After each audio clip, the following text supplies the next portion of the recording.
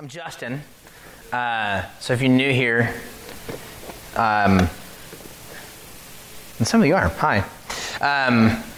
I'm a friend of the community. I get to hang out with you guys for the month and talk, and they gave me a mic, and then I did it with the microphone like a couple times before, and they were like, "Come back and do that again." And I was like, "I'm just gonna go keep doing that till they fire me," which apparently happens in August. Just filling out. No, I'm kidding. It's a gift for me to be here. I'm a songwriter. I write songs and I play those songs, and I've traveled different parts of the country, different parts of the world. I've written a bunch of different books. I'm an author. All the stuff I've done publicly, like kind of in mass, the stuff that really actually pays almost all my bills with books and music and speaking and teaching in different parts of the country and the world. All of it really ends up being rooted in this, the kind of the heart work of my life, which is that I'm a pastor of a church community in Concord, and I have been since 1998. And that's a lot of years. And so the gift of being able to be here, having been through a number of different seasons of life together, to be able to share in this life and season with you is a pleasure and a gift. And so what I get to do while I'm here is share and you'll see as I go if you haven't been here. I tend to not teach in a sort of traditional way.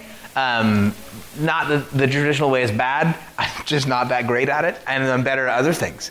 And namely, what I've been interested in ever since I really kind of came around here at all, but specifically over the last season, is like not so much like how can I convince you of things that I think are true about God, which that's fine, nothing wrong with that, but more the question, what is God doing in, through, and among you as a people? That's what I think I can do best for you if I love you well. Because that's been the thing for you, which is, that's the thing for us, I would suggest almost always, is I don't want to know just what's true of God over there. Can I get an amen? Because we kind of do that sometimes with the gospel, is it gets true in this kind of conceptual way that's over there. I can point at it and talk about the truth. But what really is going on with Jesus is this incarnational truth thing. Is it in you? Is it in your skin? Is it in your checkbook? Somebody say amen. Amen. Is it in your household? Is it in the apology you offer? Is it in the way you forgive? Is Jesus, the Spirit of Jesus, the love of God, and the power of the Holy Spirit active, alive, and present in your life? The answer to that is yes. Somebody say amen. Amen. And what we try to work out, I think, here is how. What's that look like to do? So what we'll do this morning, which we did last week, and then a few weeks before that, and then we'll do next week, the week after, is we're going to get into the scripture. And the way we'll do that is we're going to read through, today's text is a little bit longer. So we're going to read through this twice together. I'm going to get a couple volunteers in a second. So start searching your soul for the courage that comes by raising your hand and saying, I will volunteer to read in front of a room full of people. We're going to read through this text twice, and as we do, I'm going to ask you to pay attention to what's going on in your heart, your mind, what is God saying to you through and in this text. Then we're going to have a little conversation about it. I've got some stuff that this text kind of says to me normally, but we'll see, but we're going to have a little conversation about how the Word of God is active and alive in you. So I'll put the text up here. If you want to read it from your own Bible, because you think my translation is weird, that's fine. But it's 1 Kings chapter 19, 1 through 15. If you've been around church for any amount of time, some of this story will be a little bit familiar, but I think that's part of why we do the text over and over again, because God says different things in different seasons about the same scripture. Can I get an amen? But also because what God is saying to someone else might be kind of revelatory for you, like, I'd never heard it that way. So if I can get 2 volunteers to read. Again, this is a little bit longer, so be comfortable with reading. And this is the size of the text, so if you have eyeball issues, then and you're comfortable with that. So I need 2 volunteers. I need 1. You be real loud and you'll read first, and then I need a second reader, preferably a woman. But if I don't have one, then in the back. You ready? Okay. So first, what we'll do is he's going to read. And then we're going to be quiet for a little bit, just kind of listen to your heart. And then we're going to have a second reading, and then we'll have a conversation. So when you're ready, go and stand and read. Now Ahab told Jezebel everything Elijah had done and how he had killed all the prophets with the sword. So Jezebel sent a messenger to Elijah and said, "May the gods deal with me, be it ever so severely, if by this time tomorrow I do not make your life like that of one of them." Elijah was afraid and ran for his life. When he came to Beersheba in Judah, he left his servant there, while he himself went a day's journey into the wilderness. He came to a broom bush, sat down under it, and prayed that he might die. "I have had enough, Lord," he said. "Take my life. I am no better than my ancestors." Then he lay down under the bush and fell asleep. Go ahead. Keep reading. All at once, an angel touched him and said, "Get up and eat." He looked around, and there by his head was some bread baked over hot coals and a jar of water. He ate and drank, and then lay down again. The angel of the Lord came back a second time and touched him and said, "Get up and eat, for the journey is too much for you." So he got up and ate and drank. Strengthened by that food, he traveled 40 days and 40 nights until he reached Horeb, the mountain of God. There he went into a cave and spent the night. And the word of the Lord came to him, "What are you doing here, Elijah?" He replied, "I have been very zealous for the Lord God Almighty. The Israelites have rejected your covenant, torn down your altars, and put your prophets to death with the sword. I am the only one left, and now they are trying to kill me too." The Lord said, "Go out and stand on the mountain in the presence of the Lord, for the Lord is about to pass by." Then a great and powerful wind tore the mountains apart and shattered the rocks before the Lord. But the Lord was not in the wind. After the wind there was an earthquake, but the Lord was not in the earthquake. After the earthquake came a fire, but the Lord was not in the fire. And after the fire came a gentle whisper. When Elijah heard it, he pulled his cloak over his face and went out and stood at the mouth of the cave. Then a voice said to him, "What are you doing here, Elijah?" He replied, "I have been very zealous for the Lord God Almighty. The Israelites have rejected your covenant, torn down your altars, and put your prophets to death with the sword. I am the only one left, and now they are trying to kill me too." The Lord said to him, "Go back the way you came, and go to the desert of Damascus. When you get there, anoint Hazael over Aram. Also anoint Jehu, son of Nimshi, king over Israel, and anoint Elisha, son of Shaphat, from Abel Maholah, to succeed you as prophet. Jehu will put to death any who escape the sword of Hazael, and Elisha will put to death any who escape the sword of Jehu. Yet I reserve 7,000 in Israel, all whose knees have not bowed down to Baal, and whose mouths have not kissed him." Thank you. Take a moment. Was there a scripture was there a part of that text that stood out to you? Was there something that came up in your mind as a question? Was there something, what stirred in you when you heard that read the first time? Take a moment and sit with that, and then we'll have a second reading.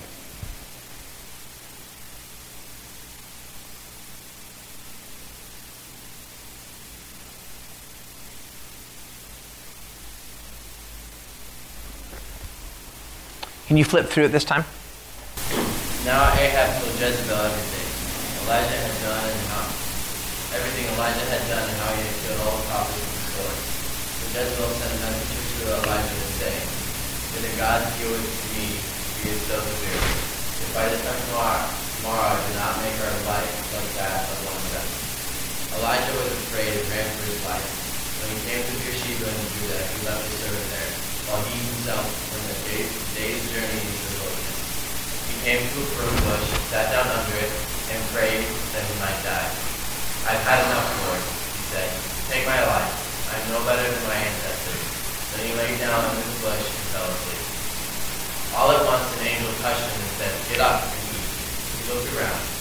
there by his head was some bread baked over hot coals and a jar of water.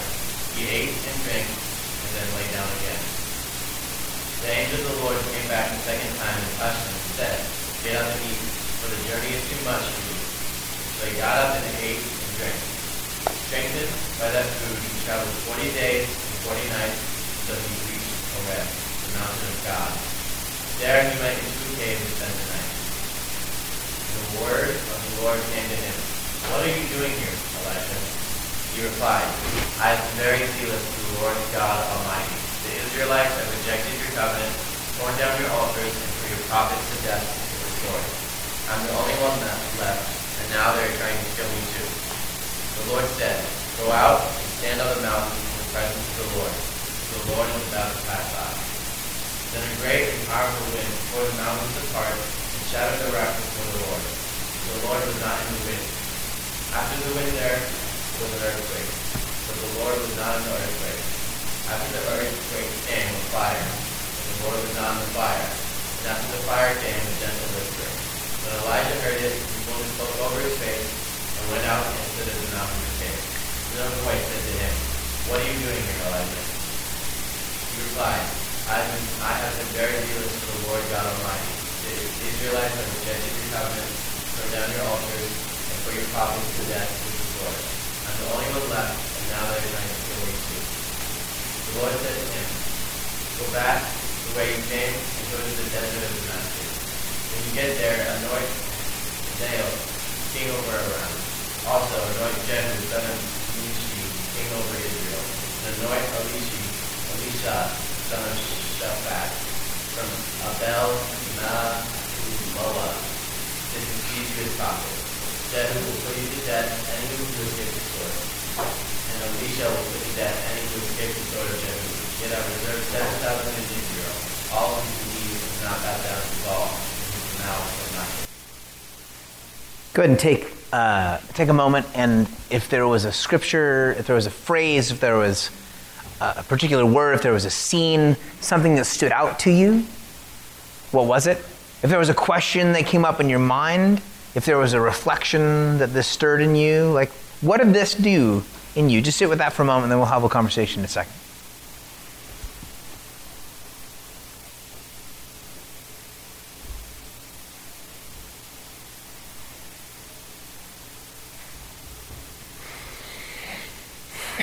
Lord, you speak to your people, and you speak through your people.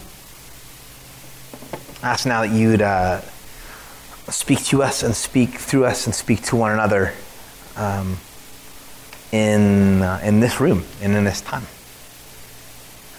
So, what did you see? What did you hear? What stood out? It could even just be like, I don't know what to make of that.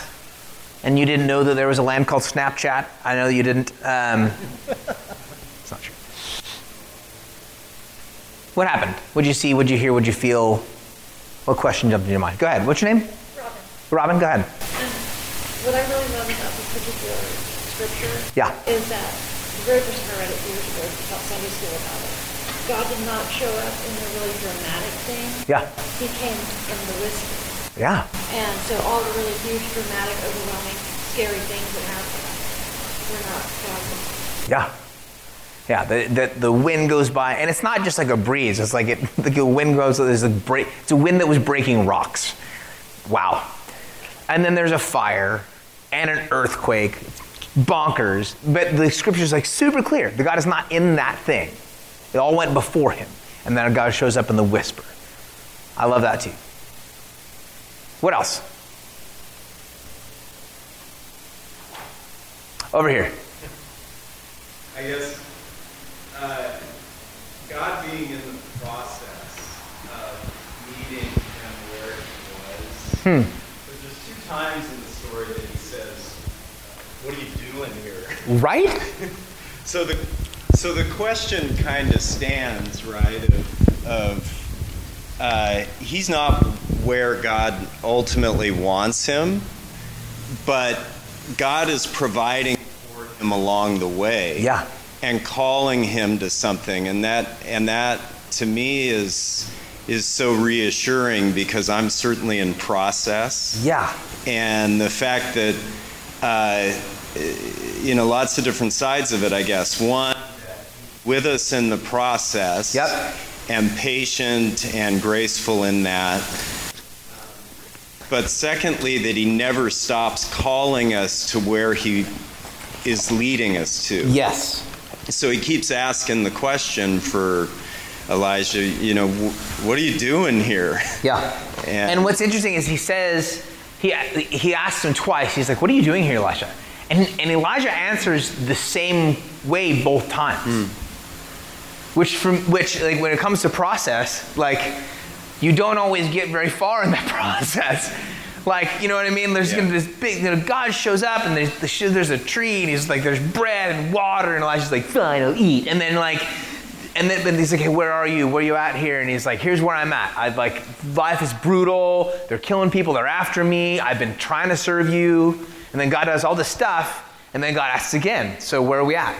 He's like, everything still sucks. That's where we're at. I mean, that's what his answer is. But that ends up being like, okay, you're still there. And God still remains present and patient and persistent in the process. I love that. Yeah. A couple others. What'd you see? What'd you hear in the field? Yeah, in the back. Go ahead. So mine kind of follows right along with what you're saying. Like, in that idea. Oh, okay. We can put you on mic. Yeah, I guess so people can hear easier.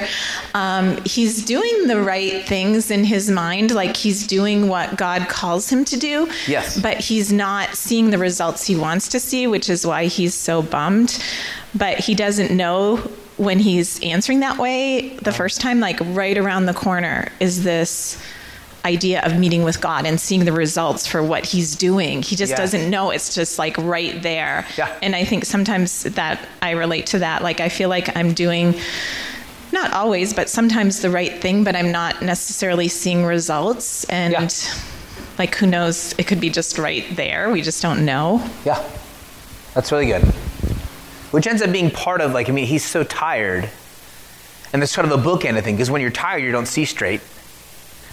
But also when you're tired, some of the, you don't recognize the thing. You're not willing to push that extra step to get to the point where maybe you might see. And it adds to being tired if you're not seeing the results from what you're doing. It's like seeing the finish line. Y'all with me? It's I guess the stats are, and I don't know this for sure because I've never actually run a marathon because those people are nuts. That's just bizarre. Why? There's no one chasing you.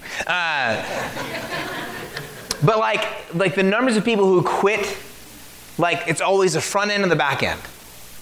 It's the people who quit, it's they're right there at the tail end. It's mile 22, 23. And instead of pushing all the way through, you went 20, which I guess it kind of makes some sense because you'd be exhausted. But I'm you got 3 miles, bro. Cap that sucker off. But we do that all the time. If you can't see the finish line, it's easy to quit when you're tired. I love that. That's a good insight. What else? What else struck you, stirred in you? A couple other things. Yeah. What's your name? Alex. Alex, go ahead. So, thank you. So what struck me in that is the fact that Elijah's busy looking at what the Israelites are doing, and he's busy looking at what he perceives God not doing. And God comes along and says, well, what are you doing? And so he brings it back to his actions and how's he dealing with all of this. And sometimes we get caught up in all the other stuff outside of us. That's good. And it's like Job, we can just sit around and go, oh gosh, things are bad and I'm just going to sit here until I die. Yeah. Yeah. Yeah. That's a great parallel too. The Job conversation where Job was pretty done. Yeah, he's pretty done. Things have not gone his way. No, they really didn't. No. So he's sitting there going, I'm just, Yeah. Yeah. That's good. Yeah. That's good. Maybe one or two more. Hello. Hey. Why does God tell Elijah to go and anoint everybody? Yeah, that's a good question. What does that mean? So, part of this is the prophet's role like he kind of calls him back. There's some specifics in there that we don't have to get super deep into. The meta answer here is like, that was the job. Okay. He kind of calls him back. It's kind of what Doug was saying, is like, hey, part of the what are you doing here question for Elijah was like, remember what I called you to. And it's kind of what you just got back to, is like, hey, like, I know it seems like I'm not doing this. I know that these folks are over here doing this. Do you remember what you're doing?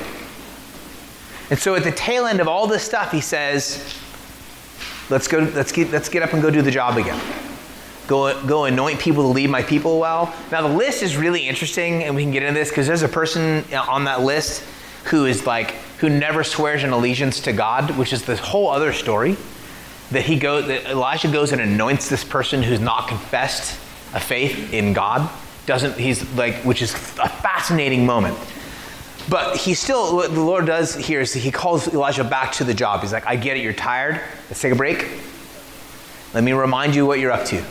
And then when the time comes, he doesn't spank him. He doesn't okay, let me take some stuff off your plate. He says, let's keep going with the original plan. You can keep doing this. So some of it is, I think, he's like, let's go back and do the stuff we were starting to begin with. Maybe one more. Okay, we got two more. One, and then way in the back two. So we'll go here first. Thank you. It's a great question. What I'm hearing is from a lot of you guys, it ties into what Rebecca was saying at the very beginning too, is that we are in the effort business and God is in the result business. Yeah, kind of like that. Just be faithful to what I've called you to, and I'll bring about fruit. Which, I mean, it's what's the scripture Paul says, right? Like, these people water and these people plant. That's just do the watering and planting thing, and God brings about fruit. I think that's part of what we have to too. Yeah, that's really good. Can we get this all the way to the back? I'm gonna go. Anyone remember Donahue? No, I know, but like we've set a precedent with a microphone, and it also allows me to tell the Donahue joke. Oh. One thing that I can relate to is how the entire nation of God rejected him. Probably in the name of God, even, except a different God, Baal. Yeah. And Elijah's like, wait a minute, what's the point? How can I bring a whole nation back? Yeah. And they're killing our leaders. They don't care. Yeah. And, once again, that can be very overwhelming. Yeah. And Elijah, I think, feels very alone. That's really good. Yeah. The loneliness, which adds to being tired, which then tiredness tends to make us feel isolated. And if you've ever been in that spiral where you're working, you're not seeing the results you want to see, you're not seeing things play out, you get tired, and then that tiredness kind of keeps you from vision, and that vision kind of adds to your tiredness, and that spiral down and down and down. And there's a bunch here for me in this text that this text brings out, one of which is like you come back to the role of Sabbath keeping. Somebody say amen, Sabbath keeping here, right? Amen. Like, if we are not rested, we cannot work well. That's the kind of meta answer. There are a few specific things for me, and I'm getting, I love the ending with this, your witness, because that's the thing that's like, anytime I come back around this text, this is the thing that stands out to me. I love my job. Like, I love my job. I love doing what I do. So, I will put in, tons of hours to do what I do. And, some of you, if you've been on retreat, you've heard me tell stories about getting tired and not knowing that it was not okay to be as tired as I was. But I would just get tired and figure, and you'll recognize, hey, being tired is part of being an adult. Which, that's a lie from the pit of hell. It's not. Being tired, certain kinds of tired, especially if we're exhausted, is not an indication that you're an adult. It's just an indication you're not living well. So this text for me, really speaks to me. It starts here that he's tired. And when I'm tired, I tend to lose vision. I tend to forget, like you were just saying, you don't see the thing that maybe is right in front of you, one extra step right behind you.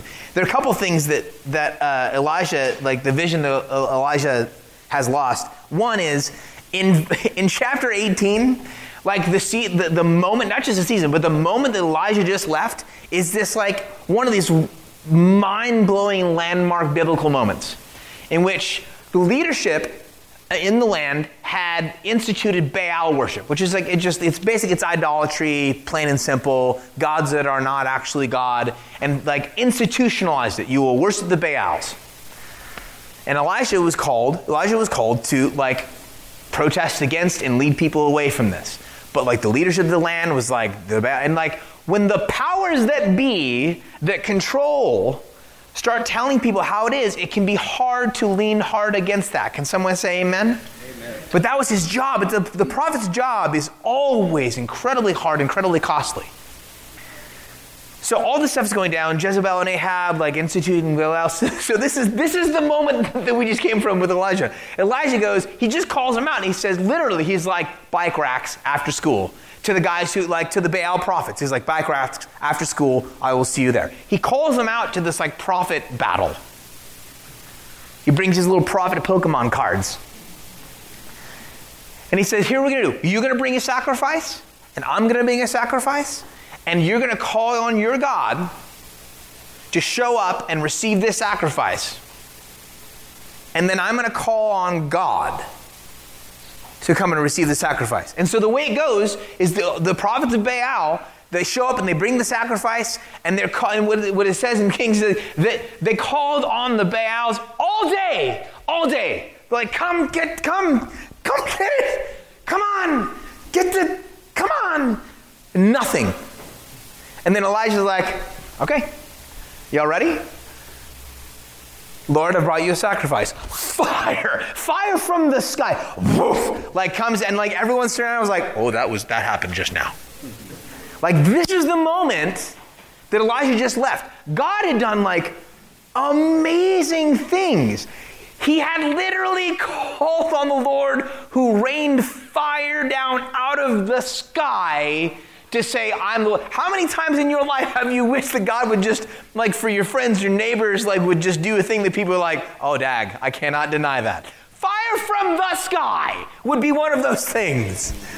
So, this is the moment he just left. But what he hears, and I love the way you, what was your name, brother? Alex. I love the way Alex brings this, is that what he pays attention to is like, not what the Lord has done and not what he's been called to, but what he hears is right after that, as you can possibly imagine, that Ahab and Jezebel were like ticked. And they were going to come get him. And this is the way this text starts, is like let the gods deal with me like really badly if I don't kill you by the end of this day. That's what she says. And that's the thing that gets stuck in his head. Not that the Lord just rained down fire and proved himself, but that comes at threat. I'm not saying that's not a tough choice. Can I get an amen? Amen. That's tough. But in his tiredness, he loses vision of the great, powerful works that God had done, even just the day before. The other thing he does, and you and I both get here, Elijah thought he was alone. We keep saying, like, I'm the only one left. Here's the thing. No, he wasn't. He wasn't the only one left. And when you feel like that you're the only one in that place, no, you're not. And what your exhaustion will do will put you in a corner and make you feel alone. And what like really bad religion and what really bad self-help will do, will convince you is that you are alone, so that you have to buy into that system. You have to buy the book and buy the, you know what I mean? It makes sense? If I can get you isolated, then you'll need my product, because my product makes you feel like you're not alone. Here's what Elijah had forgotten. On his way out, like he had someone with him. They calls him his servant, but like this guy who'd been with Elijah, he drops him off in the town and then goes and takes his 40 days. But you gotta imagine this, like if the servant's hearing Elijah be like, I'm alone. He's like, I've been with you for years. What is your deal with this? And on top of that, how many people does the Lord tell Elijah he's going to be revealed to him at the tail end of the story? Thousands. Elijah's like, I'm the only one who's faithful to you. And the Lord's like, there are thousands, bro. There are thousands. In fact, Elijah, how many of those thousands of people are still faithful to me because of your work? In his exhaustion, he just lost vision for the goodness and the power of God, the call of God, this good, powerful God on his life, and the fruits that God had borne. And up to that point, whoever said it earlier, it was like the connection between like God's going to bear fruit if you'll be faithful. Like we don't always get to see the fruits of that labor. But the call, like you were coming back, he was like, hey, just remember why you're here. Don't go looking for fruit. Remember why you're here. Yeah, but it's hard. I know that it's hard. Remember why you're here. But yeah, but it's like I'm alone. You're not alone. Remember why you're here. I also love this. I love the way God cares for Elijah in this moment. First of all, God didn't show up and argue with him. And this is a little bit different. And Alex, we were talking about the connection between the Job story in this moment. Or like when God shows up in the Job story, there's a little bit more of like God kind of takes Job to task. But in this case, what God doesn't do is be like, Elijah, you know better. You've always known. He doesn't argue with him at all. In fact, what you hear from the angel of the Lord is like, hey, this is hard. He's empathetic. I feel that. I understand that. He doesn't argue with him. He says, I understand that the journey is hard for you. And then he says this. Do you remember the first words that the angel speaks to Elijah in this story? Does he say, like, hey, pray harder? Does he say, hey, go back and read the ancient scriptures? Do you remember what he says? Somebody. Anybody? Get up and eat. Come on. That's ministry. Get up and eat. Simple. He cares for his whole person. And then this. Lay down. Have a snack. Take a nap. So saith the Lord.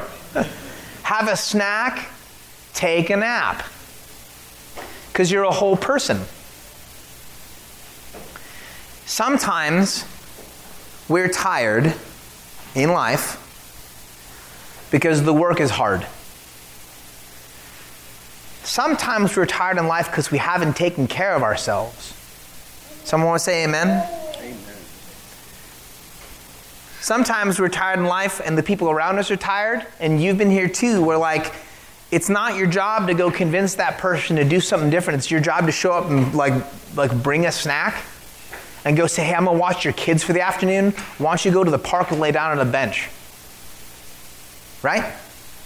I mean, it's what I want to do. I'm a preacher, right? I want to show up people's lives. You're like, let's sit down. I'm going to walk you through the 10 points that I've worked on all the way over here in the car about why your life is askew and what you should do differently. I'm going to tie these to different verses. And we're going to, but like, what the angel of the Lord just shows up is like, hey, what you're doing is really, really, really hard. Here's a snack. Lay down. And then the second time, he gets up and he eats and he lays back down.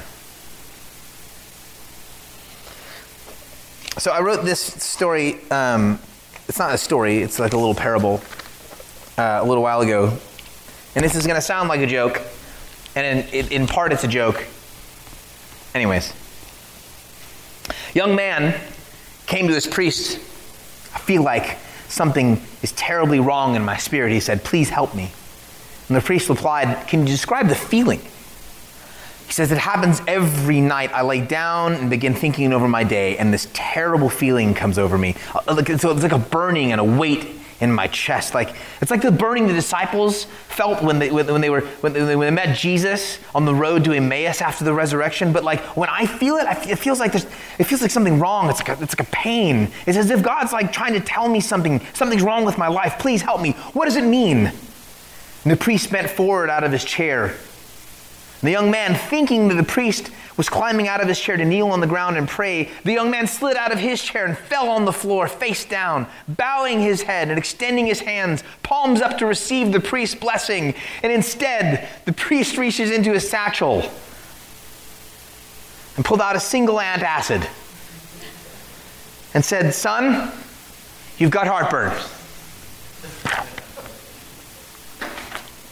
Don't get me wrong, I regularly pray And sometimes I'm praying about physical discomfort because sometimes I just need an antacid, and sometimes I need to eat better, and sometimes I need to sleep more, and sometimes I need a professional therapist. Somebody say amen? Amen.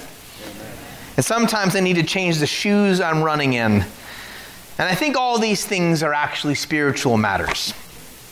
In the past, I would have suggested that therapy, exercise, and medicine were unspiritual things as opposed to prayer and fasting and meditation. Nowadays, I wonder if it's unspiritual to consider one aspect of my life spiritual, leaving all other aspects portioned off. I wonder if thinking spiritually means seeing my whole life, emotional, psychological, physiological, religious, economic, social, familial, as singular. As if my Creator is concerned with every inch and aspect of my whole life. See, I don't believe it's at all unspiritually, much less unchristian, to see a therapist or take an antacid. I do think, on the other hand, it is distinctively unchristian to separate the physical or the financial parts of my life from the spiritual. God, whose greatest revelation of himself was to become fully human, has great concern with all of me. I love the way God shows up here and says, have a snack. I know it's hard. Take a nap. And then, let's get back to who I am, to who you are, and what we've been up to all along. So may this text inform and inspire us. Maybe you are tired. Someone want to say amen? Amen? And maybe embracing that exercise routine is actually your next spiritual move. Maybe dieting isn't just about losing weight, but it's about caring for the person that God is making you into. Someone say amen? And maybe when our friends and neighbors are in distress, it can honestly, truthfully be a ministry to simply show up with a snack and say, hey, I know your kid's been sick for a long time. I know it doesn't look good.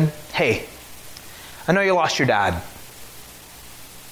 and you didn't expect to. Hey, I heard your job.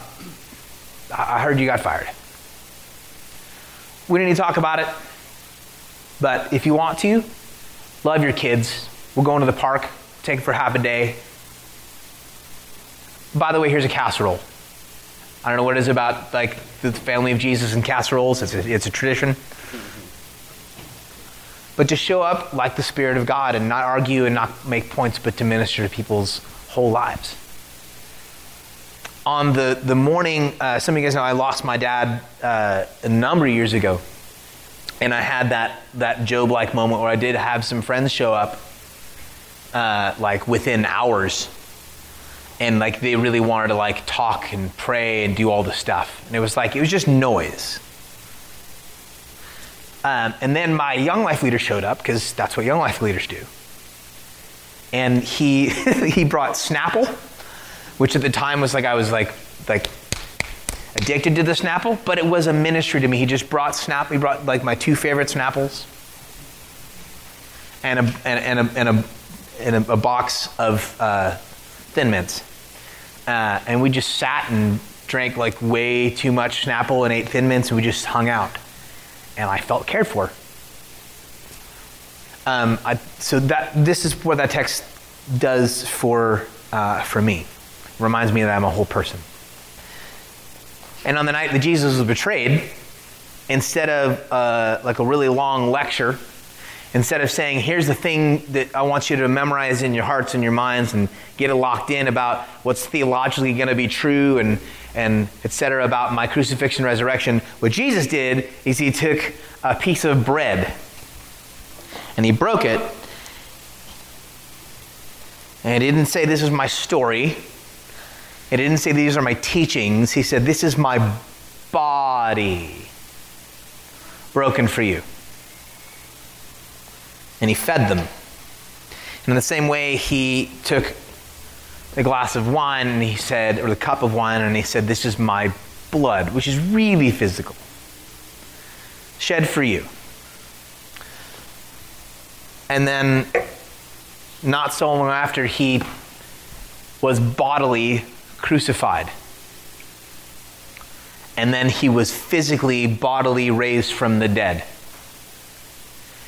And when the disciples saw him from the boat, and Peter freaked out, jumped into the water, and swam with all his clothes onto the shore, Jesus was sitting there cooking a meal.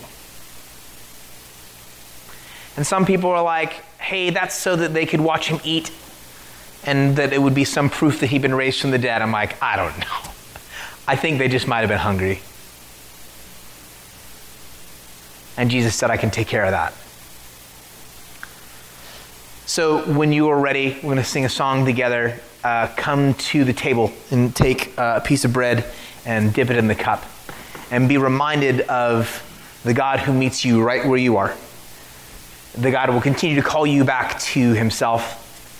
And the God who cares for all your needs and wants to, through you, care for all of the needs of those you are called to.